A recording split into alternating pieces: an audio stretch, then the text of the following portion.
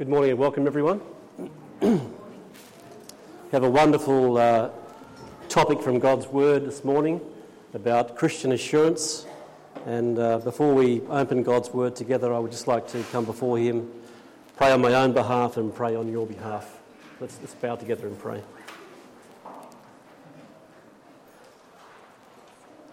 Our great God and Heavenly Father, we are humbled to be before you today. We thank you, Lord, for all your wonderful love and grace and mercy that's been poured out towards us in Christ Jesus, the Son of God.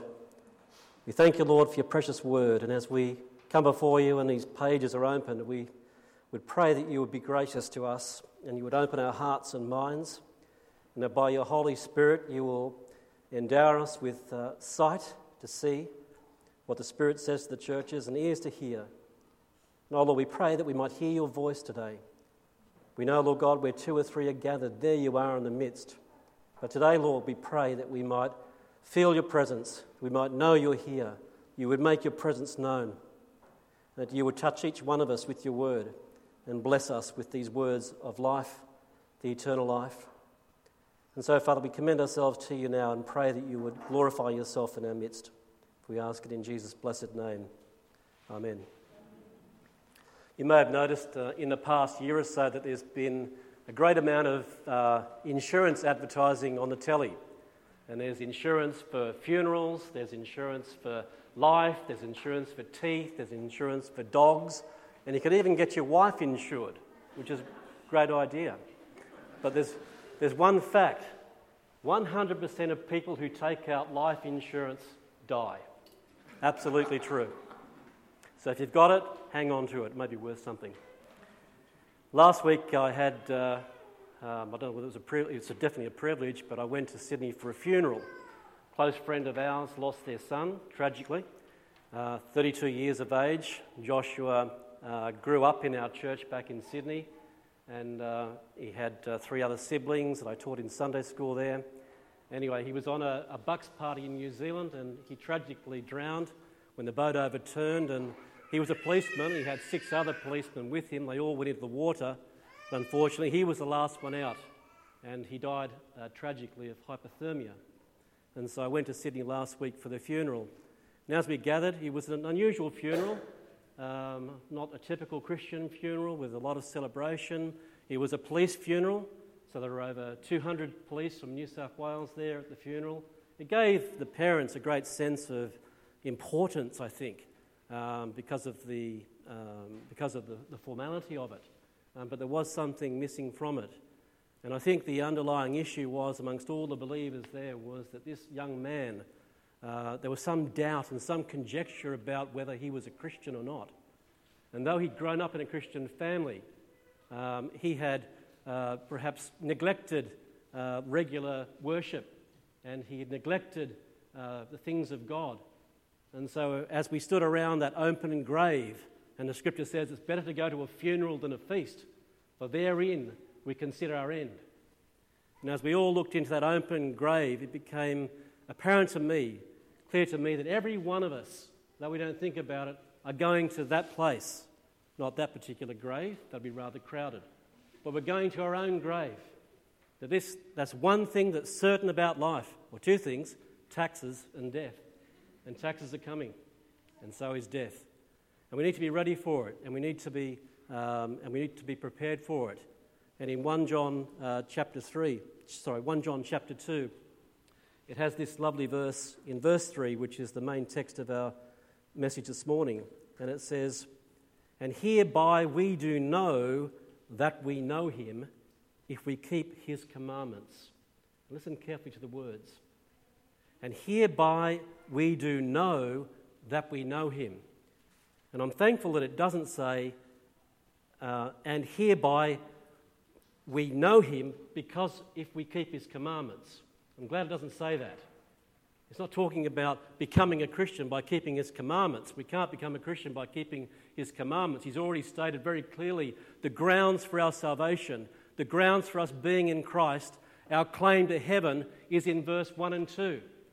That Christ, the righteous one, he is our advocate. He is our legal parakleton, one called alongside in the courtroom of God to declare our righteousness. We have one seated in heaven today, Jesus Christ the righteous, and he ever lives to make intercession for his people. So regardless of what condition you may be in today, Christian, no matter whether you're walking strongly with the Lord or whether you're in doubt and whether you're concerned about the things of life, no matter where you may stand today, if you're in Christ, you're safe. If you're in Christ, your eternal salvation is sure, not because of what you've done, but because of what God has done through Christ on your behalf and what Christ is doing this very moment in heaven. He's seated. He's sat down once and for all, and he's seated ever living to make intercession for you by the power of his endless life. That secures us. That's the ground. That's the root of our salvation. And John, having mentioned these two things in verses 1 and 2 and the great propitiation, the atoning sacrifice for our sins, having done that, he now moves on to Christian assurance. He's now no longer talking about justification. He's talking about the outworking of salvation. He's talking about the fruit. He's talking about the flower. And he says of the Christian, hereby we do know that we are knowing him if we are keeping his commandments. Before you were a Christian, you could not keep his commandments. Before you were a Christian, you were dead in trespasses and sins. You had no capability. You had no power. You had no way. You had no will to call upon him without his deliberate drawing, without his deliberate empowering to embrace the promises of God in Christ. And so you're saved because of what he's done. And this outworking, this keeping of his commandments is a fruit of our salvation. And now as a Christian, as a new creature in Christ, you have a new ability. You have a new principle of life that can keep his word, that can keep his commandments and loves them. And John goes on to say, his commandments are not grievous. His commandments are wonderful. And we'll look more about that more particularly in a moment. So this morning I'm going to look at, first of all, 3 general points about assurance, which I think affect us all. Then we're going to look at what is this commandment he's speaking of in particular, why we should obey this commandment, and then finally, in a practical sense, how can we keep his commandments as God's people. The first point I'd like to make is that a low level of assurance is a common problem amongst God's people. Have you felt doubts as a Christian? Have you felt some uncertainty about the future at times in your life? Well, this is common amongst God's people. In 1 John 2 and verse 21, it says this, John writing, I have not written unto you because you know not the truth, but because you know it, and that no lie is of the truth. So what he's saying is that I'm not saying by focusing on these fruits and about talking about assurance, I'm not saying that I don't think you're a Christian. In fact, I'm sure you are a Christian. But I want you to be knowing that you know him. That's the important thing. Do you know that you're knowing him? That's the important thing. And that knowing, that assurance, that a confidence in Christ is an outworking, a fruit of being his people, a demonstration that you are indeed his people. You notice he addresses 3 groups of people. We won't read all verses 12 to 14, but verse 13 sums them up in some sense. And it's interesting how John waits to the middle of chapter 2 to actually tell you who he's talking to, unlike a normal letter where you address the people first. But in verse 13 he says, I write unto you fathers because you have known him that is from the beginning. I write unto you young men because you have overcome the wicked one. I write unto you little children because you have known the Father. So he's absolutely certain that these people have embraced Christ.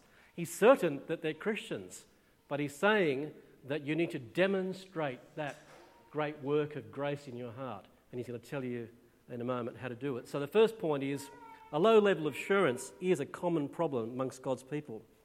Secondly, assurance is not a condition of salvation. Assurance is not a condition of salvation. In 1 John 3 and verse 18 it says, and hereby we know that we are of the truth and shall assure our hearts before him We'll look at that a little bit later. For if our heart condemns us, God is greater than our heart and knows all things. Beloved, if our heart condemns us not, then we are having confidence towards God. What a wonderful thing this is. Even when your conscience is contrary to God's work of grace in your heart, even when your thoughts are contrary to the reality of who you are in Christ and your new position as a new creation in Christ, even when you think the worst of yourself, God knows your heart. God knows. God knows. Paul says, and I forget exactly where the reference is, Paul says, we have this seal. God knows those who are his. He knows you. And your state of mind will make no change upon your position in Christ. This is a great encouragement. Now, I preach fairly regularly at the Riverview nursing home in Warrane. I've been preaching there for about 18 months, got to know the elderly people there. Most of these people are suffering all sorts of various diseases, dementia, one of the main ones, stroke, and brain disease, blood disease, and every other thing under the sun that takes us to the grave. Even man flu, one of the worst of all. There's a fellow there by the name of David. I call him King David, so I remember his name. So King David, he's a very tall man. He's 98 years of age. Lived in Lindisfarne most of his life, married 62 years to his wife, and been in this one church over at Lindisfarne for over 32 years. Great man, wonderful, humble, gentle man of 98 years. His boast is that he doesn't have to use a walking stick. I like him. He said to me, we were preaching once on leaving this world empty, leaving this world naked. And he said to me after the message, he said, I have all of my life in 2 boxes in my room. I said, what have you got in there? He said, well, I've got a collection of 180 pre-Second World War model cars, and they're in these 2 boxes. I said, can I have them when you die? Anyway, recently I was preaching from the last verse in David's great psalm, Psalm 23. Surely goodness and mercy shall follow me all the days of my life. Pick up the assurance here, the confidence. And I will dwell in the house of the Lord forever. What a glorious statement. What a wonderful thing. Can you say that with David? I will dwell. Not I hope I will dwell. And one day, as I was saying, I was speaking to David after this particular sermon, and I said, we were talking about eternal life, and David said to me, he said, Phil, I hope I will go to heaven. I hope I will go to heaven. I said, David, you can know you're going to heaven. Not a hope so. And there is a hope in the Word of God that's a sure, steadfast hope. Our anchor is cast within the veil. It's in heaven. Can't be moved. It's unmovable. If you're in Christ, you're blameless, spotless, unreprovable. In Christ, you're cleansed, you're washed, whiter than snow. And though your sins be double dyed with scarlet, Isaiah says, double dyed with sin, you shall be white as snow. And if you're in Christ today, you are white as snow, blameless before a sin-hating and holy God. Why? Because you keep the law? No. Because you've trusted in the Lord Jesus Christ, who is your righteousness. So David has a hope so. And I said, David, you can know. You can know. And you should know that you are a Christian, that you are going to heaven with absolute certainty. And you'd want to know at that time in your life. My poor friends who don't know that, and they're in the nursing home and they're struck down with a stroke or some great calamity. There was one man there that first preached to when I was there 18 months ago, and I first preached, and they rolled him out on the bed, and he was a full stroke victim. He lay on the bed, and his mouth was open. He can't move a single part of his body. And he lay there. I preached away, and when I'd finished, Dawn and I got down. Dawn didn't get down, but I got down to be with Dawn and met with the people there and spoke with them. And I saw this man lying over by himself. No one was going near him. He couldn't converse. And I felt compelled but I didn't know what to say. I didn't know how to approach him. I didn't know what I should say to him. Anyway, so I went home and I felt so guilty. Why hadn't I spoken to him? What's stopping me from talking to him about the things that we've said? So I prayed, Lord, give me the opportunity, I hope, to speak with him again. And I went back the next time, not there. Went back the next time, not there. Next time, not there. And then I go again and they roll him out. And there he is. So I preach away, and when I finished, I go down to him. And I said, I walked up to him and I said, and he's just lying there, mouth open, not blinking, not moving.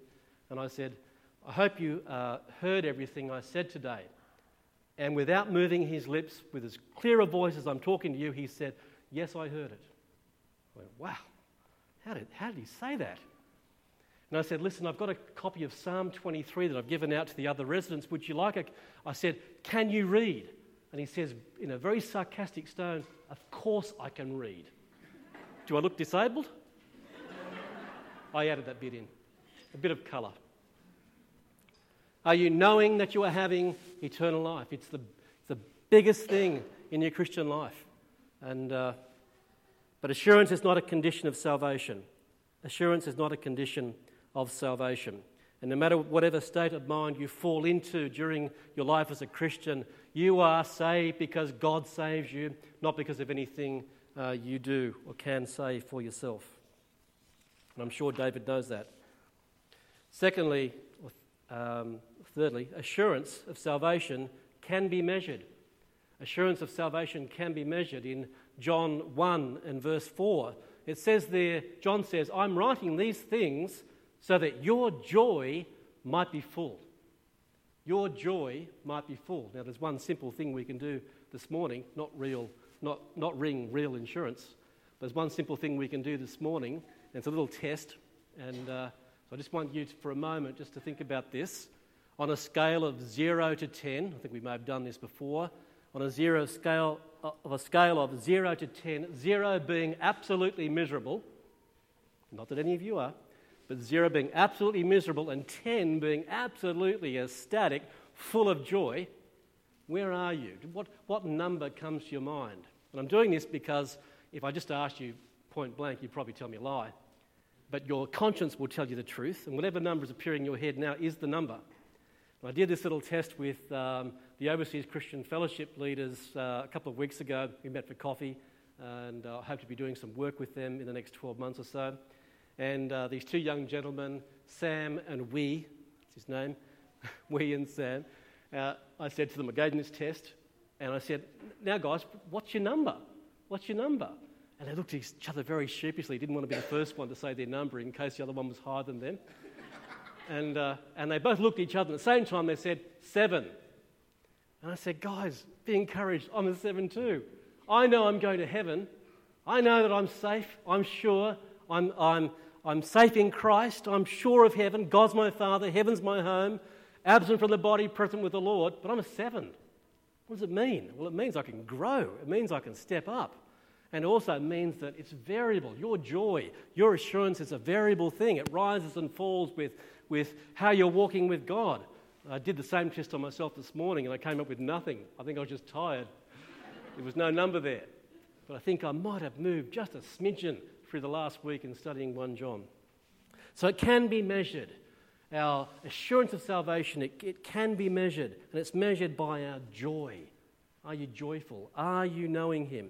So do you know that you're knowing Him? And then we come to our first point. And I'm going to make 3 points here.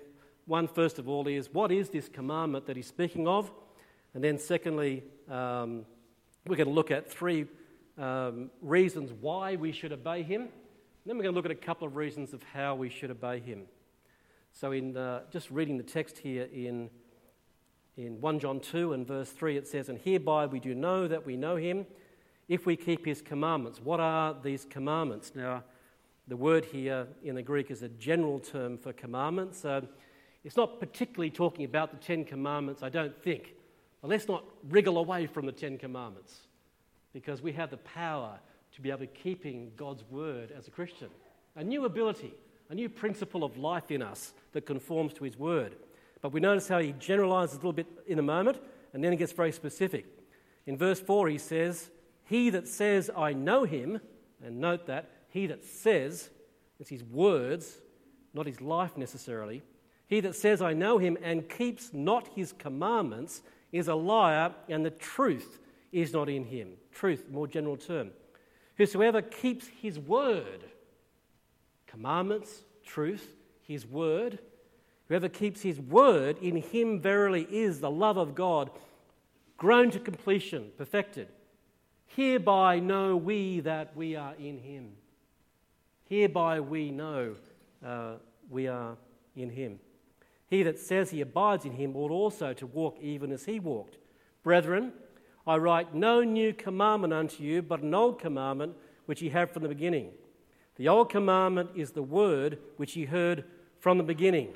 Again, a new commandment I write unto you, which thing is true in him and in you, because the darkness is past and the true light now shines. So what is this old commandment, new commandment? What's he talking about? Well, what was the old commandment? We know that it's summarised in the New Testament as being, love the Lord your God with all your heart and love your neighbour as yourself. So what's new about this? Well, now John interprets this commandment and he applies it to the church. And he says, the first commandment is to love the Lord, yes. The second commandment is to love your brother. To love your brother. We notice this word in verse 10. He says, he that loveth, and the King James again adds an ETH on the end of a word that's present continuous. It means it's having a continuing effect. And it says, he that continues to love, and the Greek word here is agape. Agape, again, means much in Greek. I'm not a Greek scholar. I know a little Greek. Her name is Thelma. The Greek word again means much, and so I think that the agape is much love. It's a different to phileo, and one fellow in college used to call me phileo, brotherly love. It's different to fondness. It's different to being a friend of. It's agape. It's not conditional. We make friends of people who we like. We like the way they look, we like the way they do their hair, we like the way they smell, or conversely, we don't like those things. But liking is conditional, but we're not commanded to like one another. That's a great relief, because I don't like you. And I'm sure you don't like me, though I can't see why you wouldn't. Handsome, intelligent, easy to get along with, and most of all, humble. So here's a great relief. We are not commanded to phileo each other. We're not commanded to be friends. We might be friends, and that's great. I had a great amount of friends at the funeral last week. People I'd known for many decades, grown up with them. I was at Joshua's birthday and his burial day. Great friends. One of the fellows said in there, the police that were there, these 200-odd police that were there in all New South Wales, hierarchy of police, they'd only known him for 10 years. We'd known him all of his life. And we had Dawn and I had many friends there throughout a number of generations. Not that many generations. A number of decades, sorry. So we're not called to like each other. We're called to love each other. Now we have reasons why we should keep his commandment. The commandment is to love your brother sacrificially. And we'll look at how we do that in a moment. The first three reasons why, and the first reason is found in 1 John 3 and verse 23. 1 John 3 and verse 23. The first reason why we should obey his commandments. And this is the commandment, that we should believe on the name of his Son, Jesus Christ, and love one another, the same word, agape, love one another as he gave commandment. The first reason why we should obey his commandment is because he commands it. The first reason is he has said it, therefore we should obey it. Now you can all grab a biscuit, grab your coffee and go home. That's all we need. You don't need two more reasons why you should obey God. God commands it, therefore we should obey it. First of all, and notice how they're intertwined together, he intertwines your faith in Christ and says You're commanded to believe in Christ. That's his first command. And connected intrinsically to that command is loving one another. And if you obey his command to believe in Christ, you'll obey his command and love one another. You have that new principle of life within you that allows you or gives you the capability of loving one another, of seeing over all the faults of your brother, of loving them in spite of the fact that they're unlikable, putting all those things that are not attractive to you, all those things away and loving them because you're commanded to love them. You remember if you're a parent here, when your kids first get their voice and they start asking questions, and you say something and they say why, and you say something and they say why, and you say something and they say why, and then you say, because I said so, that's why. Then they say why. You've got nowhere to go. God says it here. You're commanded to love one another. You can't escape it. You can't wriggle out of it. You're commanded. God says it. That settles it. You must comply. And you can comply. In Acts 17 and verse 30, God commands all men everywhere to repent because he has appointed a day in which he will judge the world in righteousness by that man whom he has ordained.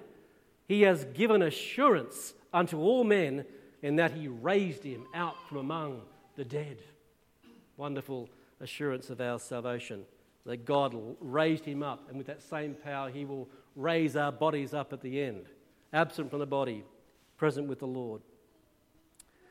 The second point is, the first one is he commands us to. The second point is he is in your brother. He is in your brother. 1 John 2 and verse 14 says, the word of God in the young man abides in you.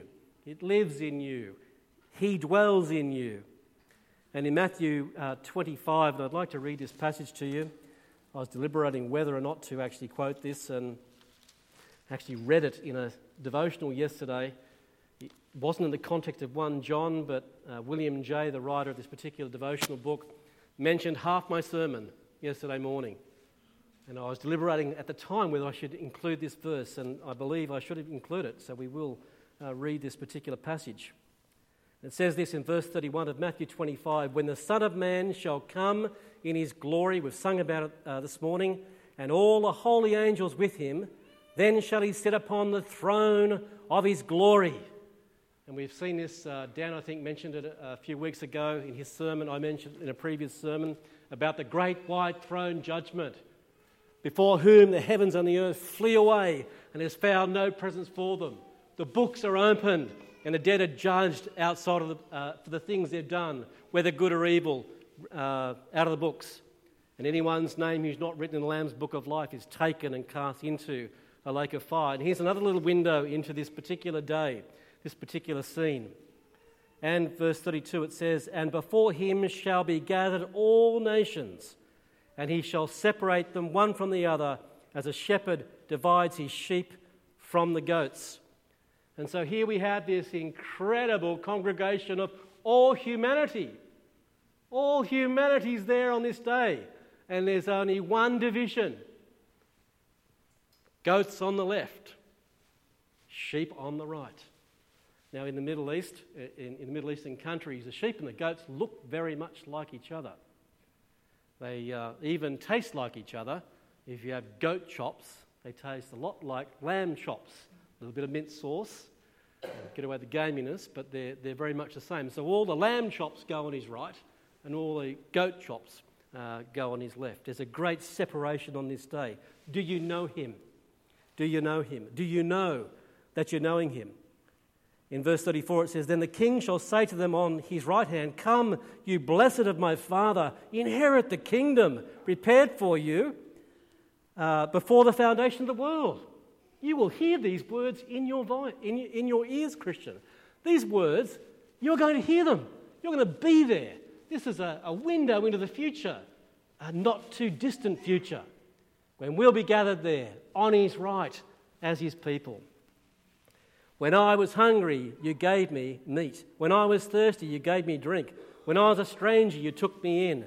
Naked, you clothed me. Sick, you visited me. When I was in prison, you gave me a file. You came to me.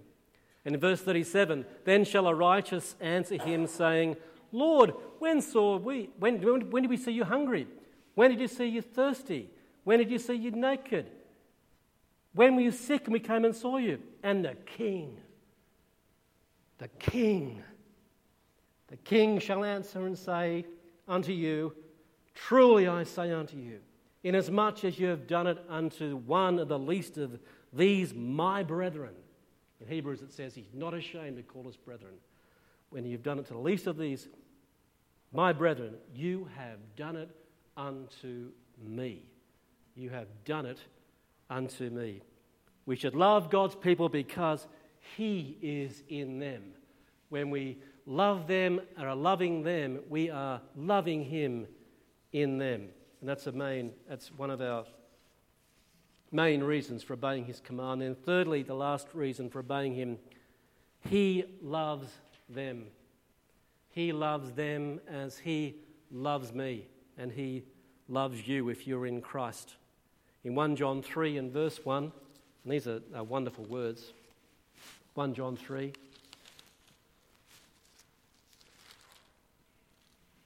it says, Behold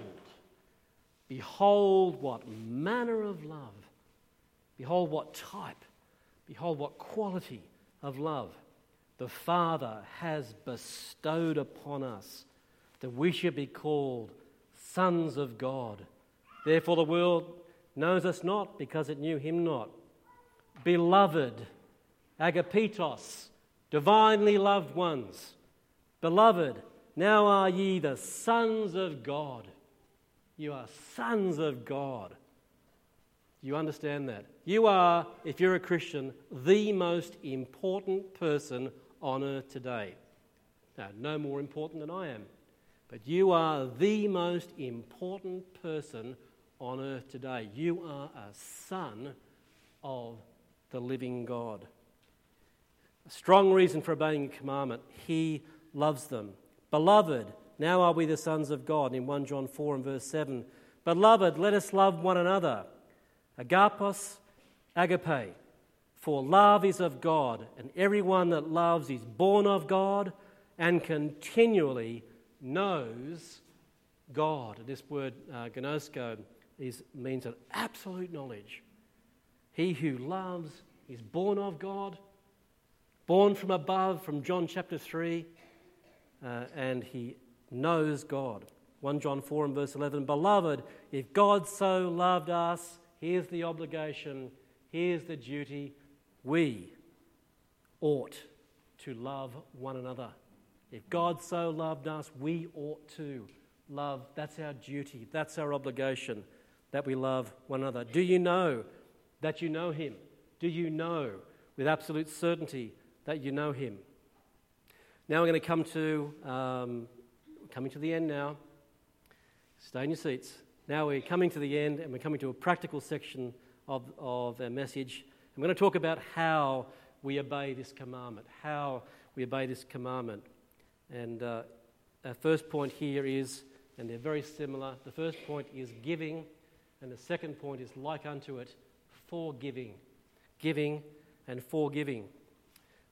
In 1 John 3 and verse 16 it says, we ought to lay down our lives for the brethren, having this world good, seeing our brother in need. And I better read this. It's such a good passage. In verse 16, hereby perceive we the love of God, because he laid down his life for us, and we ought to lay down our lives for the brethren. Now, what does that mean today? We're not under threat.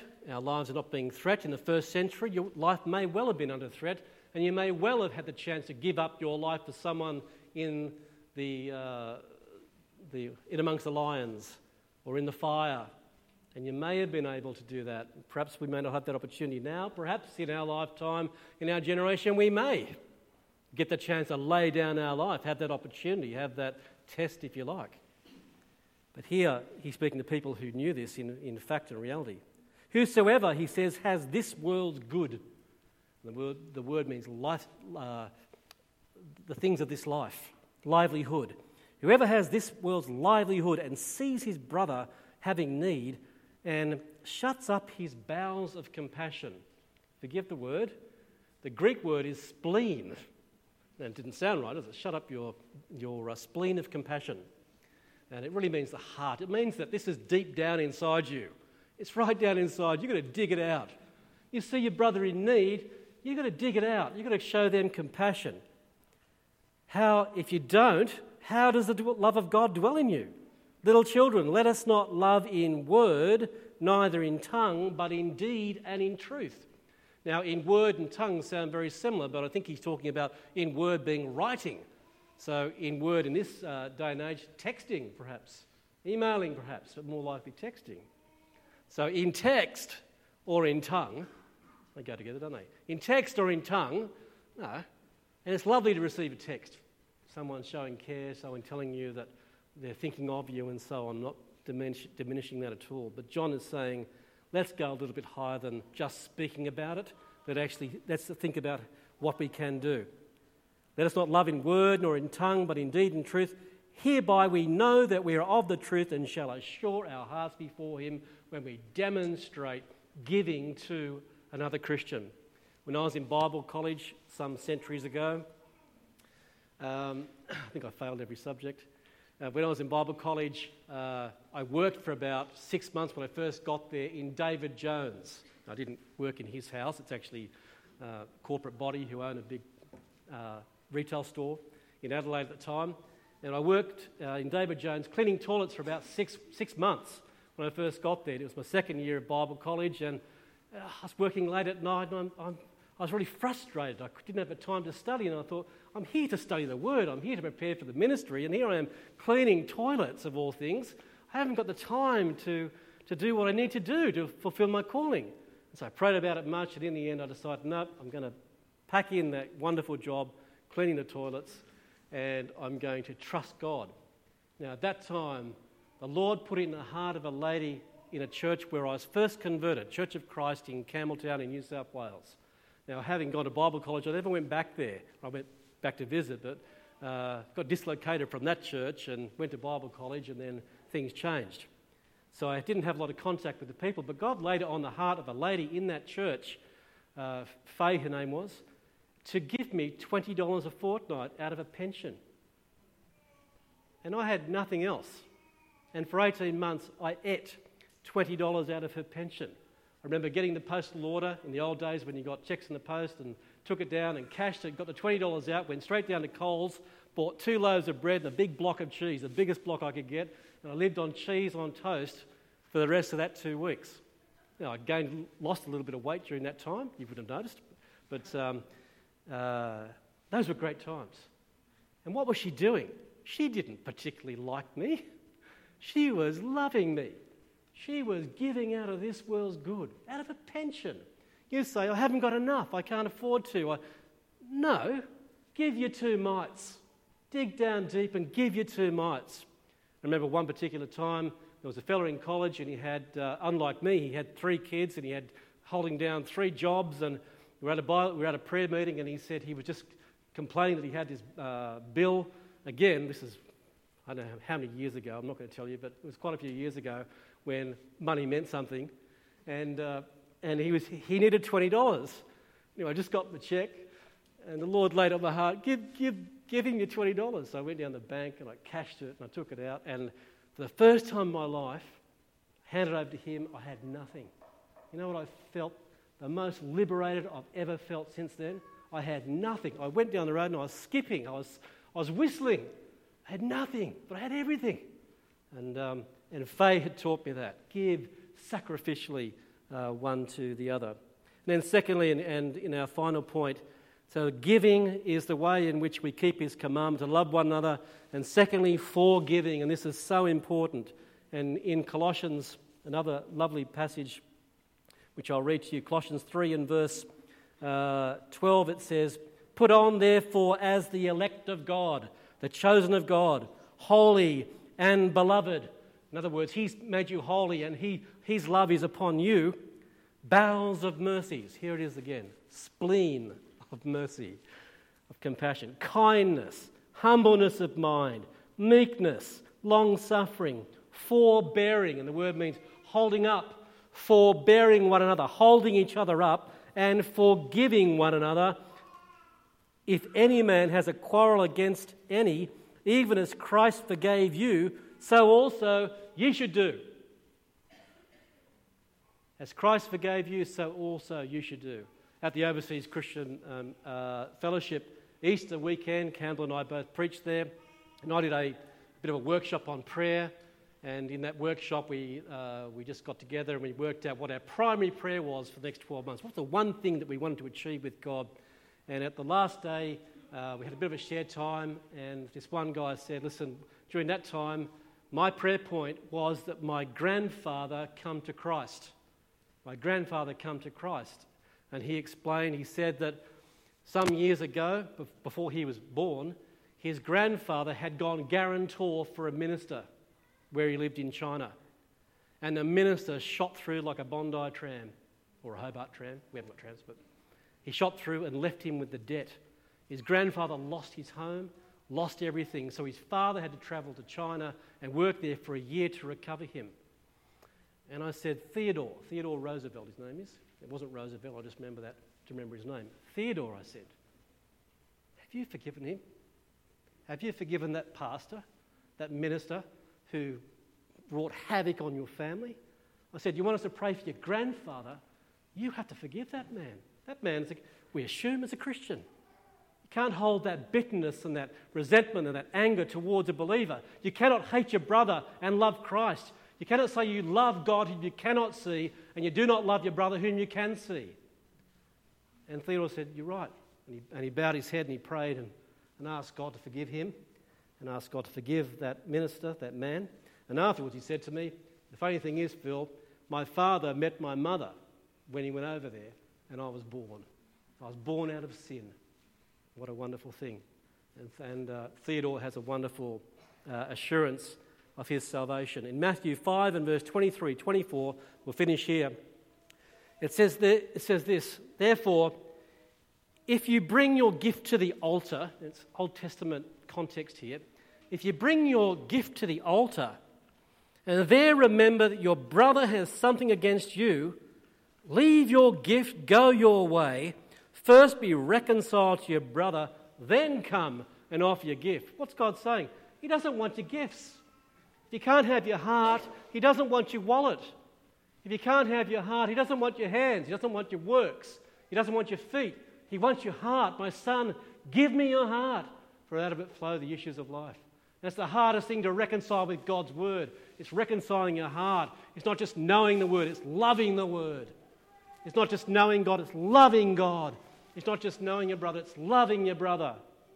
Are you knowing that you are having life, the eternal life? You can demonstrate that. You can build up your assurance by demonstrating the love of God towards your brother. How? Give to him when he's in need. How? Forgive him when he offends you. Another place it says that, speaking of anger, it says, do not let the sun go down upon your anger. Keep a short account with your brothers. Do not let, if an offence comes, and it will come, do not let it go a day. Get on the phone, get around to his house, reconcile it quickly. What's it say? Lest any root of bitterness spring up and many be defiled. And you know, if someone is holding a grudge towards someone else because they didn't, some grievous sin like they parked in his spot, and then he comes up the stairs into the auditorium and there they are sitting in your seat. Goodness. Such sin. Such grievous sins. Satan loves sin. He loves sin. He loves it when we sin. He's the great accuser of the brethren. And how many arrows are true arrows, things we've done that he fires into us? Lift up the shield of faith, Christian, and extinguish every fiery dart of the wicked. And go to your brother. Leave your gift. Leave your service. Leave your sacrifices. Go and reconcile with them. If we're in American church now, I'll be telling you to get up and reconcile with that brother and making you do it, but I'm not going to do that. But you know the meaning. If you are wise, you know how to apply it. I pray God might bless his word to your hearts this morning. I pray that he might bless you with that knowledge of knowing him. Do you know him? And do you know that you're knowing him? Let's just close in a word of prayer. Our great God and Heavenly Father, we are so thankful for your word. Your word is a light shining out of darkness. And we just pray, look, you'd shine that light in our hearts and minds. You'd cause us to go from this place today, Lord, realising that we have been in the presence of a living God. These aren't just the words of a man, these are the words of God, eternal words of light and love.